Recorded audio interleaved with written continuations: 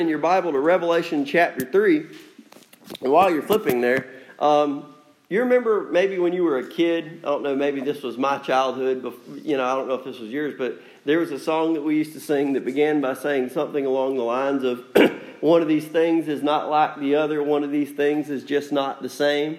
Did y'all ever sing that song? Anyway, it's a way to help kids tell differences between things. So we would always sing this song, one of these things is not like the other, one of these things is just not the same. And you would have to look at a group of objects maybe, and you'd have to point out the one that was different. So maybe if you had, 5 circles, but one of them wasn't really a circle, it was actually an oval. That the game as the kid was to find the oval, that this one's different. Well, we've been going through the book of Revelation so far. And we're at the very beginning, we're closing the beginning out. Next week is the end of the beginning. And we've been looking at these letters that King Jesus has sent to 7 churches at the very end of the first century. So this was in the 90s AD, not the 90s like 1990s, but the 90s like just 90s, nothing else. That Jesus had these letters sent to these very specific churches via the Apostle John, and he had for each church a commendation, here's something you were doing right, a critique, here's something that I have a problem with, and then a command, here's what you need to do about it. Well, if you were to line those 7 churches up, you would be able to sing a song that said 2 of these things are not like the others, 2 of these things are just not the same. Because out of those 7 churches, there were 2 of them that Jesus did not have a critique for. That for everything he told them about themselves, he didn't tell them anything they were doing was wrong. One of them was the church at Smyrna. We talked about that a couple weeks ago. The other church is the church at Philadelphia. Not in Pennsylvania, but Philadelphia in Asia Minor, the Roman province. So that is the church that we are going to look at today, and that's going to be in Revelation chapter 3, verses 7 through 13. So if you'll stand with me out of the respect for the reading of God's Word, we're going to look at those verses today and then talk about what it means to be found faithful. Revelation chapter 3, starting in verse 7. And to the angel of the church in Philadelphia write, these things say he who is holy, he who is true, he who has the key of David, and who opens and no one shuts, and shuts and no one opens. I know your works. See, I have set before you an open door, and no one can shut it. For you have a little strength, have kept my word, and have not denied my name. Indeed, I will make those of the synagogue of Satan, who say they are Jews and are not, but lie. Indeed, I will make them come and worship before your feet, and to know that I have loved you. Because you have kept my command to persevere, I also will keep you from the hour of trial, which shall come upon the whole world, to test those who dwell on the earth. Behold, I am coming quickly. Hold fast what you have, that no one may take your crown. He who overcomes, I will make him a pillar in the temple of my God, and he shall go out no more. I will write on him the name of my God, and the name of the city of my God, the New Jerusalem, which comes down out of heaven from my God, and I will write on him my new name. He who has an ear, let him hear what the Spirit says to the churches. Father, I pray that you would take this passage, and Lord, you would encourage Stapleton Baptist this morning. That's what you intended for Philadelphia, and as a pastor, that's what I beg you to do this morning for Stapleton. In Jesus' name, amen. You can be seated. I named this sermon Found Faithful because that is what Philadelphia is. That is what Jesus commends them for, and I feel like it is noteworthy to mention that a church that is characterized by faithfulness is one of 2 churches that Jesus has not a bad thing in the world to say about. That Stapleton Baptist Church, before I want us to be anything else, before Jesus wants us to be anything else, individuals, moms, dads, grandparents, brothers, sisters, sons, daughters, whoever you might be in relation to each other, what Jesus wants from you more than he wants anything else is faithfulness. That is his chief desire for you. Well, what about obedience? I promise you, if you are faithful, everything else will take care of itself. If you are faithful, everything else will take care of itself. And we're going to talk about what it means to be faithful this morning, but just start out by knowing that faithfulness is what God desires first and foremost from every one of us as individuals and from a church collectively. I want us to see 3 rewards for faithfulness this morning. And first, Jesus rewards faithfulness with recognition. Now I want to give kind of a little bit of an intro to this passage and just a couple of reminders about the book of Revelation. Now, up to this point, Revelation has been very down to earth and very practical. That Jesus has been talking to the churches about things within their church life, and they're things that we generally understand because we've probably experienced most of them ourselves. You can go back and you can read the first couple of chapters of Revelation up to this point and say, yes, I recognize these churches. I recognize things in them. I've seen them in my own life or in my own church. This week, however, Jesus begins looking forward to supernatural events in the rest of the book of Revelation that still has a lot to do with how we live today. So get ready for that. We're going to start leaning into Revelation the way everyone knows the book this morning, or what you've heard about it. And second, just also want to remind you, when you see things like the angel of the church in Philadelphia, that doesn't mean that there is an angel, with wings and a halo at the church in Philadelphia that Jesus is writing a letter to. The word angel in this passage literally is just the word angelos in Greek, that can also mean messenger. This is most likely the pastor here. So Jesus is sending this letter to the pastor of the church in Philadelphia. And Philadelphia was a city in Asia Minor that literally is translated the city of brotherly love. That's what Philadelphia means. Delphi would have been city. That's kind of, phileo, the Greek word for brotherly love, the kind of love that you have for a family member. So the city of brotherly or familial love.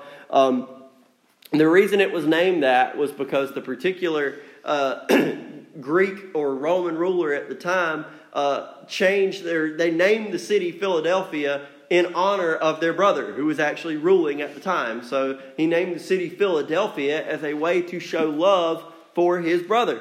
And this city has actually been renamed several times throughout history, that people renamed the city constantly as a gift to someone else, kind of following that tradition. So the city was renamed over and over and over again to show love for someone else. So you might say that the city itself was not all that faithful, in that it belonged to several different people. It was a serial name changer. But this church lives in Philadelphia, and Jesus writes to their pastor saying, "These things say he who is holy, he who is true, he who has the key of David, and who opens and no one shuts, and shuts and no one opens." That's a long introduction from Jesus, isn't it? Up to this point, the way Jesus has introduced himself to every church in Revelation was he would pick out pieces of chapter 1 that he had already introduced himself to John as, and he would introduce himself to that church as something pertinent. But in this case, he doesn't go back and pull anything from chapter 1. He's already run out of those. So he introduces himself to Philadelphia somewhat differently. Holy and true, we understand. We understand these words, but a quick breakdown. Holy, the best definition of the word holy is the word other. Let me explain what holy kind of means in a basic, down-to-earth sense. Do any of you have clothes at your house that you only wear when you do certain things? Sure, maybe it's work clothes, or maybe it's... Have you ever used the phrase church clothes or Sunday best? Yeah, y'all, let's be honest. If you come to my house during the week or you run into me at Ingalls, I don't walk around like this. Okay? I don't generally wear this throughout the week. Most of the time, even on Sunday night, I don't. I might wear a nice pair of jeans and a polo or a button down and a jacket if it's cold. Why am I wearing this Sunday morning? Well, one, to keep folks from being confused, because I look like I'm 12, so I have to convince people I'm a pastor somehow. So I wear this occasionally. But I wear this for special times. So in a basic sense, maybe not a religious sense, the word holy could apply to them because they are set apart for something special. At its core, that's what holy means. It's something that's set apart. It's something that's different. It's something that is not for common use.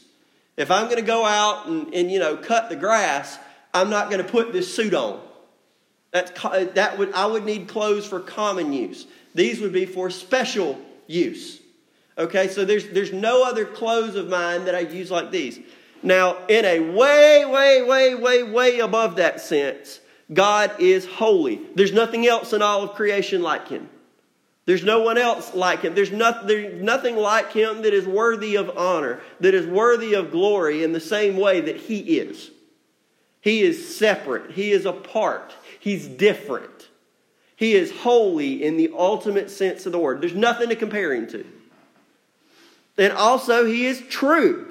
That Jesus is not only true or holy, He is also true. He is reliable. He is genuine.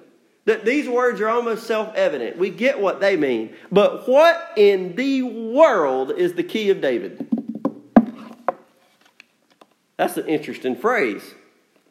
Now, we understand what holy means. We understand what true means. But we don't understand what the key of David is. And Jesus says He has the key of David. He opens and no one shuts. And He shuts and no one opens. Well, you don't have to flip there. You can if you'd like to. But Jesus is drawing this directly from the 20th chapter of Isaiah. This is almost a direct quote from the 20th chapter of Isaiah in verses 15 through 23. And I'll read it to you and then explain why Jesus decided to do this. Isaiah chapter 20. Oh my goodness, I put a quote there. I put my reference down wrong. So now I feel quite silly at this moment. But at any rate, I will find this and then I will share that with you later. I feel very unprofessional right now because I tabulated that wrong. When Jesus says that, and He says, actually, I have it in my footnote right here. 3:7. It's Isaiah 22. Isaiah 22. I had a typo. I knew it was there. Isaiah chapter 22. This is a direct quote. And now that this has happened, I probably should have put it on my handout so it would have been quicker. This is a direct quote from Isaiah chapter 22 where Jesus says, "Thus says the Lord God of hosts, go proceed to this steward." Now, what is a steward? A steward is someone who does not own property, right? But he's just the custodian of it. So if you left and you went on a long trip and you said, "Josh, take care of my house." And when I say take care of my house, I don't just mean vacuum. I don't just mean clean up. I mean when the bills come due, I want you to take the bill down to the Georgia Power office when they used to have those. And I want you to pay the bills. I'm leaving you money to do it. I've left you all the... You take care of my house. You would have made me a steward. So God says, go to this steward, to Shebna, that's the guy's name, who's over the house, and say, "What have you here? And whom have you here that you have hewn a sepulchre here, as he who hews himself a sepulchre on high, who carves a tomb for himself in a rock?" So in other words, he had been given charge over this particular house, but he was starting to treat this house like it belonged to him. He was acting with authority he didn't have. Verse 17, "Indeed, the Lord will throw you away violently, O mighty man, and will surely seize you. He will surely turn violently and toss you like a ball into a large country, and there you shall die, and there your glorious chariot shall be the name of your master's house.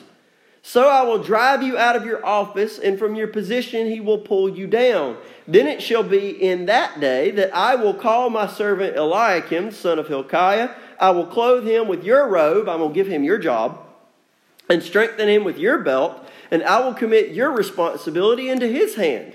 He shall be a father to the inhabitants of Jerusalem and to the house of Judah. The key of the house of David I will lay on his shoulder. So he shall open and no one shall shut. And he shall shut and no one shall open.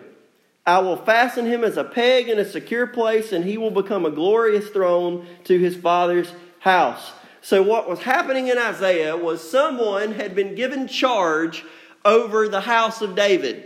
And when I say the house, I mean his estate, his authority. This guy was a steward, but he was using it incorrectly. So what God did is he said, I'm going to take you out of your position and I'm going to put somebody into it who is actually going to do the house of David honor. And he is going to have the key, the authority, the right to rule David's house. And he is going to do it in the right way. And when he opens the door, he's going to open it with an authority that nobody can shut because he's in charge of David's house. When he closes the door, nobody's going to have the authority to open it. Why? Because David was king. That God had promised the rulership of Israel to David and to his descendants. So there was no higher court of appeal than the king. So when the king says yes, nobody else can say no. When the king says no, nobody else can say yes. So when Jesus is claiming, I have the key of David.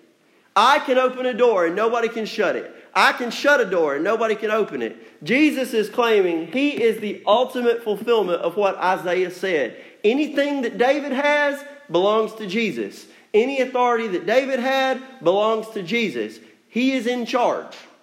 And there is no higher court of appeal. Now, why would Jesus choose this particular phrase? That I've got David's authority. That I am the rightful king, the rightful ruler. Why that? Well, we'll see. He's about to say. Jesus says, I know your works. By the way, Stapleton, men, women, boys, girls, aunts, uncles, grandmas, grandpas, he knows yours too. He knows mine. He is aware. And Jesus says, see, I've set before you an open door, and no one can shut it. Why? For you have a little strength, have kept my word, and have not denied my name. This church, the church at Philadelphia, Stapleton, here's why I said this passage is encouraging. This church at Philadelphia either had few people, little power, or both. Stapleton, have you ever felt like we're small? Not just as a city, but sometimes as a church. Have you ever felt that way? Family talk, okay? Have you? Yeah. And y'all, in 2019, in a world that prizes bigger is better. Bigger is better. That's the way everybody thinks about everything. I went to England. Me and Emily and Nugget went to Ingles yesterday. I saw a pickup truck that I feel like was as big as our house. It was a gigantic. I mean, I don't even know if extended cab is the correct word. It's more like house cab. It was huge. And I mean, I probably shouldn't have done this, but I was walking into the store and I slowed down so that I could look in the window of the truck. I'm like, what's in this thing? Because there has to be some cool stuff. So, I mean, y'all, that truck had to have been, I mean, it was enormous. It barely fit in the parking spot. And so, me being a dude, I'm like, I like this. I could go for one of these. And no, that's not going to happen. One, because I don't know that, I feel like you have to have a CDL to drive the thing. But at any rate, no, it was just a big truck. But I was impressed by it because it was a big truck. That we think bigger is better. And we can do the same thing. You know, sometimes, you know, you think schools, bigger is better. You know, not always the case. But you think schools, bigger is better. Stores, bigger is better. You know, sports teams, bigger is better. More fans, bigger, you know, bigger, whatever. That's not always the case. Because just about every church except one or two that Jesus had talked to before he talked to Philadelphia, he had something bad to say about it. But this church, Jesus specifically called them out for being small. He said, you have little strength. There's either not that many of you, or those of you that there are, you don't have much clout. You don't have much power in society. He said, but what have you done? With that little strength that you had, what did you have? You've kept my word and have not denied my name. Faithfulness. Faithfulness. Jesus doesn't care if there's 5 of us or 500 of us. Jesus would rather have a church of 5 people who are faithful than 500 who do not care. And that ain't me saying that I don't want us to grow. I do. I want a Sunday to come where this church is standing room only and we've got to discuss having 2 services because there's not enough room in here anymore. I want that. I think most of you do too. And if we reach that point and you don't want to have 2 services, then we have to extend the sanctuary. So make your pick. I want to get to that point. But I do not want to sacrifice our faithfulness as a church to get to that point. Y'all, there are easy things we could do to pack people in here. I could stop preaching that for one thing. There's plenty of offensive stuff in here. There's plenty of not popular stuff in here. Now, there's some things that I'm all right changing. That ain't one of them. Personal faithfulness. Let's step away from talking about the church as a whole at one point. Let's talk about yourself as individuals. Me too. I'm including myself in this. There are probably ways that you could double or triple your friend count overnight, right? There's some stuff you can get involved with. There's some stuff you could do. There's always a crowd some places that would be glad to have you as part of them. But you would have to sacrifice faithfulness to Jesus Christ to do so. So what we're going to see as we continue going through this passage is that there are going to be a lot of choices. There's going to be the choice to remain faithful or the choice to be successful as far as the world is concerned. But your homework is to go back and look at how many churches thought they were successful that Jesus said, hang on, wait a minute. I need to talk to you about something. The very church we looked at last week, they had a reputation for being alive. Everybody thought they were alive except for Jesus. This church is the exact opposite. Everybody thinks they're dead except for Jesus. So he says, you have a little strength. You've kept my word and have not denied my name. Now, why does he specifically say you've not denied my name? Look at verse 9. He says, indeed, I will make those of the synagogue of Satan who say they are Jews and are not, but lie. Indeed, I will make them come and worship before your feet and to know that I have loved you. I think this is the reason that Jesus said, I've set before you a door that's open and no one can shut. Because a couple of weeks ago we talked about this, but I'll recap it now. Toward the end of the first century, up to a particular moment, the majority of Christians were still identifying as Jews. Much of the early church were Jews who had come to know Jesus as their Messiah. And so the concept of them not being a Jew was something foreign to them. If you asked them what they were religiously, they would have told you they were Jews. They wouldn't have told you they were Christians. That doesn't mean they didn't worship Jesus. They did. They believed in Jesus. They trusted him as their Jewish Messiah. They considered themselves to be Jews. But there was one group who did not consider them to be Jews. They considered them to be heretics and blasphemers, and that was the Jews who did not recognize Jesus as Messiah. Now these Christians, these new Christians who did not think of themselves as such, they thought of them as Jews, they continued to go to the synagogues on Saturday because that's what Jews did. And they were mingling with the other Jews and sharing their faith and saying, hey, Jesus is the Messiah. You need to accept Jesus as the Messiah, that he came for us. He fulfilled all the promises.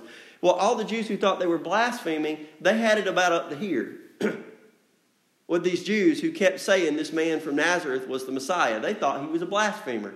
So what they eventually did, what the Jerusalem leadership eventually did, was they put out kind of a big letter that is known as the Curse of the Minim now. It's a weird name, but it was horrible then. That what it did was it was basically a Rome-wide edict that said followers of Jesus are no longer to be considered or recognized as Jews. They are no longer welcome in the synagogue. They are not welcome in the temple. They are not welcome in the Jewish community at all.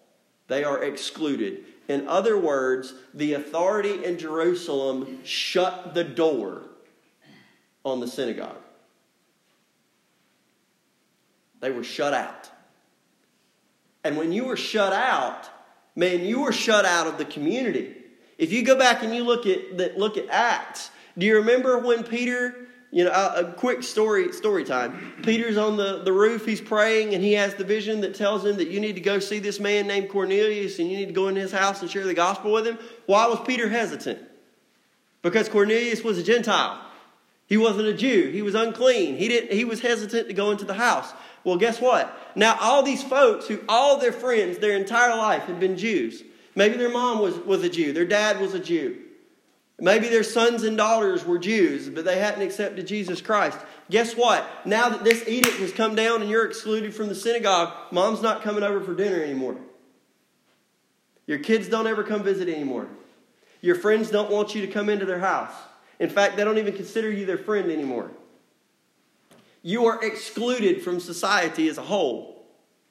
And the door has been shut to you. So this is why I think it's very important that Jesus said, I'm the one who has the power to open and close doors, not them. They can shut you out of the synagogue, but I'm the one who has the keys to the doors of my city. I'm the one who has the keys to eternal life. And you, Philadelphia, have chosen my door instead of theirs. And that's a choice that belongs to all of us. But at the current moment, this letter was needed for encouragement because these folks have lost everything. That this synagogue has put them out and they're openly mocking them. And what does Jesus say is eventually going to happen? He says, I will make them come and worship before your feet. Not worship you. Worship Jesus. But effectively what he says happen is he says one day when every knee has to bow and every tongue has to confess that I am Lord, when they bow before me and they confess that I'm Lord, I'm going to make sure all of you they excluded are standing there right beside them. So that they will have to look up and know that you people that they excluded, that they said had it wrong, I'm going to put you all right there as a testimony that they actually had it wrong. Now, y'all, Jesus doesn't play around, does he? Jesus is trying to encourage this church. In fact, he warned them this was going to happen in John 16. He says, these things I've spoken to you, that you should not be made to stumble. They will put you out of the synagogues. Yes, the time is coming that whoever kills you will think he does God a service. And these things they will do to you because they have not known the Father nor me. This little tiny church was surrounded by people who either did not love God or had no care about him whatsoever. And some of them had probably started to wonder, what if they're right? I mean, if God loved us, wouldn't we be bigger? Wouldn't we be more influential? Wouldn't Rome be off our back? Wouldn't our Jewish family and friends and community, wouldn't they still love us? Wouldn't the synagogue not be shut off to us? Wouldn't God show that he loved us more if he did? They were constantly assaulted with the accusation that you are not really God's people. He doesn't really love you. You should either hook up with Rome or you should either go back to being real Jews. The reality was that Jesus had never stopped loving them. He had never turned his back on them. He had never put them aside. Their faithfulness in light of this trouble and exclusion is exactly why Jesus commended them. All of the other churches that appeared more outwardly successful were the churches that received rebuke. It was this church that everyone thought was failing that Jesus said, you guys are mine. I've never left you behind. Now, what's the danger? What's the danger here for us, as a church, as individuals, is it's really hard to withstand that kind of constant pressure, isn't it? When folks on the outside are saying, man, y'all are a lost cause. What you're hooked up with is a lost cause, man. All that church wants to do is They just want to suck all your time up. They want to keep you from enjoying your life. Wouldn't you rather be here? Wouldn't you rather do this? Wouldn't you rather be part of this instead? Or wouldn't you rather be part of this community or have this? You know, that church is dying. That church is dwindling. Look at them. There's only about 5 of them, and there's only about 300 of us. Who would you rather be part of? Come on. Oh, you used to have all kinds of fun with us. You used to do all this with us, and now you don't want anything to do with us because you'd rather be with that church over there. They don't care about you. Rah, rah, rah, rah, rah, rah, rah, rah, rah, rah, rah. That wears on you, doesn't it?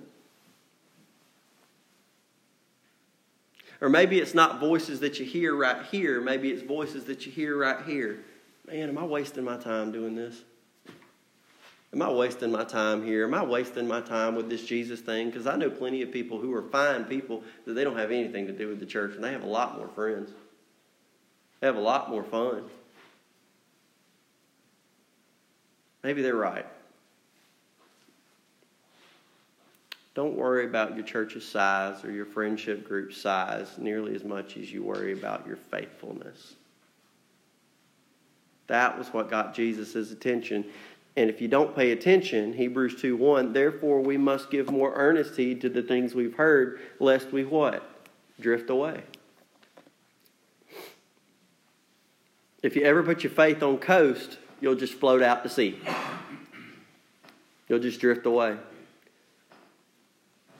Matthew 10:25-26, talking about people who want to run their mouth about Jesus is faithful. It's enough for a disciple that he be like his teacher and a servant like his master. If they've called the master of the house Beelzebub, how much more will they call those of his household? Therefore do not fear them, for there is nothing covered that will not be revealed, and hidden that will not be known. In Psalm 119:46, I will speak of your testimonies also before kings, and will not be ashamed. Y'all, your faithfulness to Jesus, regardless of how tough it gets, is worth it. And the reward for that is that one day Jesus will recognize you. You may never get recognized for faithfulness on this earth. You may never get gratitude for it on this earth. Folks may not even know about your faithfulness. That's okay, because somebody does. Look for Jesus' commendation. Look for Jesus' praise more than for anybody else's. And one day he will recognize you. And that's what you want. You want his recognition. So the reward for faithfulness is recognition. Jesus rewards faithfulness with peace. Now let's look at this. This gets interesting. Jesus says in verse 10, because you've kept my command to persevere, in other words, because you've remained faithful, I also will keep you from the hour of trial which shall come upon the whole world to test those who dwell on the earth. Jesus keeping them from this trial, whatever it is, we're going to talk about it, is a direct result of their faithfulness in the face of everybody who says, y'all have this wrong. Now, what is this trial?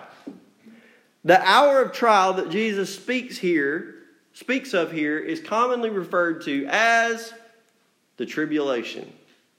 Now, what is the tribulation? The tribulation is a period of 7 years throughout the book of Revelation that is the worst time period the planet Earth has ever known. This is a quote from the New American Commentary. Just to explain, I don't want to get into all the details because we're going to do that as we preach through this. But this is just kind of a quick synopsis. A fair reading of the text from the words of Jesus previously cited through the Apocalypse, or the book of Revelation, suggests that the worldwide consequences of the tribulation judgments will be such that perhaps as much as 3/4 of the world's population will die in a 7-year period. How many people are on earth right now? It's getting close to 8 billion, I think. So think of what it would be like if the 7-year period started today with an earth population of 8 billion people. You're talking about in a period of 7 years, 6 billion of them dying. China has about 2 billion people in it. So to put it in perspective, imagine everybody on earth but the population of China dying. Put it in perspective. That's how rough the tribulation is going to be. There has never been a time period on earth quite like that. And we're going to see why as we continue going through this book. This is the culmination of human history. This is the last major test. The scriptures picture a time of unparalleled natural upheaval, of war and rumors of wars, and of political and economic instability and disaster. Now, Philadelphia had been through the ringer. Their church had been through rough stuff, but they had not been through anything quite like that. And Jesus says, because you are faithful now, I am not going to put Philadelphia through that. I'm gonna be a nerd for a minute because that's who I am. Anybody in here ever seen any of the Star Wars movies at all? There are like 3 hands in here and a couple of nodding heads, a bunch of people shaking their heads. All y'all 5 people, I see you. Y'all are my friends. There's a scene in episode 1, which I like to forget exists because it's a bad movie. But there's a funny part where they're in kind of a submarine and they're running away from this giant fish monster that's chasing them. And they run and they run and they run and they run and they run. And what eventually saves them is another giant fish monster comes out and bites the thing that has been chasing them and drags it off into this trench. And the only line that gets said is, there's always a bigger fish. You ever heard that before? There's always a bigger fish. That I promise you, whatever you think is chasing you right now, I promise you there's a bigger fish. It could be worse. It could always be worse, couldn't it? You can always say, well, I don't know that there's anything worse than what I'm dealing with. Sure there is. Jesus is saying, Philadelphia, I know that you've got it tough right now. You're excluded by everybody. You're not protected by anybody. But I promise you, there's going to come a day when you will be protected by me from something that everyone else on earth wishes they were protected from. And because of your faithfulness now, you will not have to deal with that tribulation later. Say, well, wait a minute. Where's the Church of Philadelphia now? It's gone. Well, Josh, did Jesus lie? Nope. I promise you, those faithful people dying rather than going through the tribulation was much more preferable. You say, well, that seems kind of cheap. No, it's not. I guarantee you, everybody in here has said something quite like this. Have you ever had a loved one who was suffering that you said something like, they know where they're going? It would be better for God to just go ahead and take them now so that they don't have to suffer. Have you ever said something like that? That's exactly what happened to Philadelphia.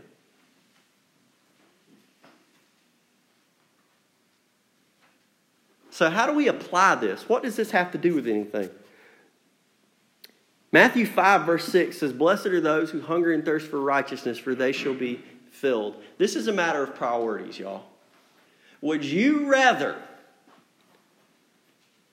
have all of your enjoyment and all of your happiness and all of your fun and all of your inclusion and all of your recognition right now at the expense of faithfulness to God? Or would you rather hunger and thirst for righteousness and chase after the things of Jesus Christ and put aside the things of this world that by nature are unfaithful to God? They're things that He's told us to stay away from. Would you rather have those now and tribulation later, or would you rather chase after God and say, you know what, Jesus, you died for me. That I am a sinner. That you died for me so that you could make me new. So that you could save me. So that you could make me a new creation. And I want to dwell with you. I would rather live with you. I would rather find my joy and my recognition with you rather than have all of this stuff that's passing away now. It's a matter of which you'd rather have.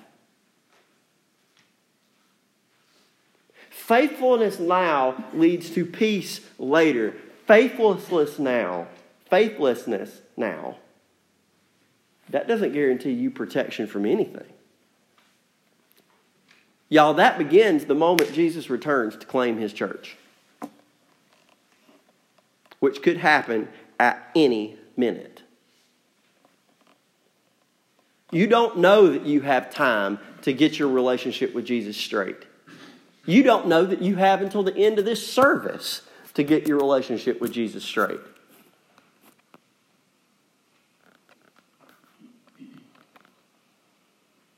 Christ is coming. Take whatever amount of time you have left and be faithful. Luke 16:24-25. Then he cried and said, this is in the middle of what some people call a parable. It was the rich man and Lazarus. This is a scene where the rich man is in hell, not necessarily because he's rich, and Lazarus, the poor man, is in heaven, not necessarily because he's poor. The rich man says, Father Abraham, have mercy on me and send Lazarus that he may dip the tip of his finger in water and cool my tongue, for I'm tormented in this flame. But Abraham said, Son, remember in your lifetime you received your good things, and likewise Lazarus evil things, but now he is comforted and you are tormented. That was not passive. The rich man passed Lazarus every single day. He had an opportunity to be faithful and to obedient every single day and show mercy to this man who had no ability to do that on his own, and he chose not to do it. Likewise, Lazarus spent his entire life having to trust in the goodness and mercy and faithfulness of God just for his next meal. So what would you rather have? Would you rather have the good things of the world now and nothing good of God later? Or would you rather forego the good things of the world now so that you can have the goodness of God later? Faithfulness. Philadelphia chose faithfulness. And then finally, as we close, Jesus rewards faithfulness with stability. Verses 11-13, he says, I'm coming quickly. Hold fast what you have, that no one may take your crown. That crown is not like a crown you would expect a king to wear. In ancient Greco-Roman athletic events, when you won, you would get what was called a Stephanos. It was a garland. It's kind of like a plant garland. If you ever seen pictures of the ancient Olympians that had the little leaf crown on their head, that was effectively what we do today when we give medals. That if you placed, you got a Stephanos, you got a garland. It was your reward for winning.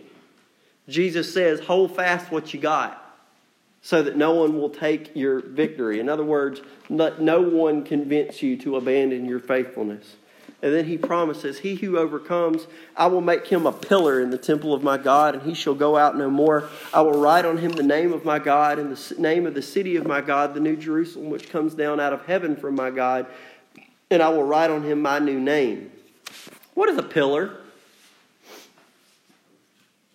Big post. We got some out front, right? When you leave, those, you take a look at them. They're pillars. And there are other pillars in this building that you can't see because there's walls closed in around them. Now, the purpose of a pillar is to do what? It holds up the roof, right? So, a pillar has to be stable. It has to be, if it's not load-bearing, if it's not strong, it's not really a pillar. It's just cosmetic. A pillar is the definition of stability. It's what holds everything else up. When Jesus says, he who overcomes, I will make him a pillar. Man, have y'all ever worried about maybe the stability of your life or the stability of your church? And you look at something and you go, oh my goodness, all it would take would be a huff and a puff and the house is going to come blowing down. Jesus says, right now, guys, you're worried about your stability. You're worried that you're going to go under. And as a pastor, listen, this is encouraging to me. Jesus says, the one who overcomes, I will make him a pillar in the house of my God. We will never have to worry about stability again. We'll never have to worry about the house coming down on us again. As a pastor, every day I worry about reaching new people as this church because I don't want Stapleton to just be here for the next 10 years. I want Stapleton to be here for the next 100. I want us to continue reaching people. But do you know one day there's going to come a day in the glorious eternal kingdom where we're never going to worry. We're never going to worry about the church folding up. We're never going to worry, is this going to end? Is this going to be over with? One day you're never going to have to worry, is my life going to cave in on me? Is this body going to cave in on me? Are my finances going to cave in on me? My family going to cave in on me? Is my mind going to cave in on me? I worry about that every day. You're never going to have to worry about that anymore because Jesus says the one who overcomes will be made a pillar. And I'll read this as the last thing. That'll be Psalm 1. And this is the definition of stability. Blessed is the man who walks not in the counsel of the ungodly, nor stands in the path of sinners, nor sits in the seat of the scornful, but his delight is in the law of the Lord. And in his law he meditates day and night. He shall be like a tree planted by the rivers of water, stable, right? That brings forth its fruit in its season, whose leaf also shall not wither, and whatever he does shall prosper. The ungodly are not so, but are like the chaff which the wind drives away. Therefore the ungodly shall not stand in the judgment, nor sinners in the congregation of the righteous. For the Lord knows the way of the righteous. It's stable. It's there. It's not moving. But the way of the ungodly shall perish. That faithfulness, y'all, that's the source of stability. Faithfulness in Jesus Christ. Because He has promised, the one who remains faithful to me, the one who doesn't let go, the one who grabs a hold of me and would rather have me than anything else this world has to offer, there is not a force in the universe that can shake him. There's not a force in the cosmos that can shake her. That I want to offer that stability, that peace, that recognition to you this morning.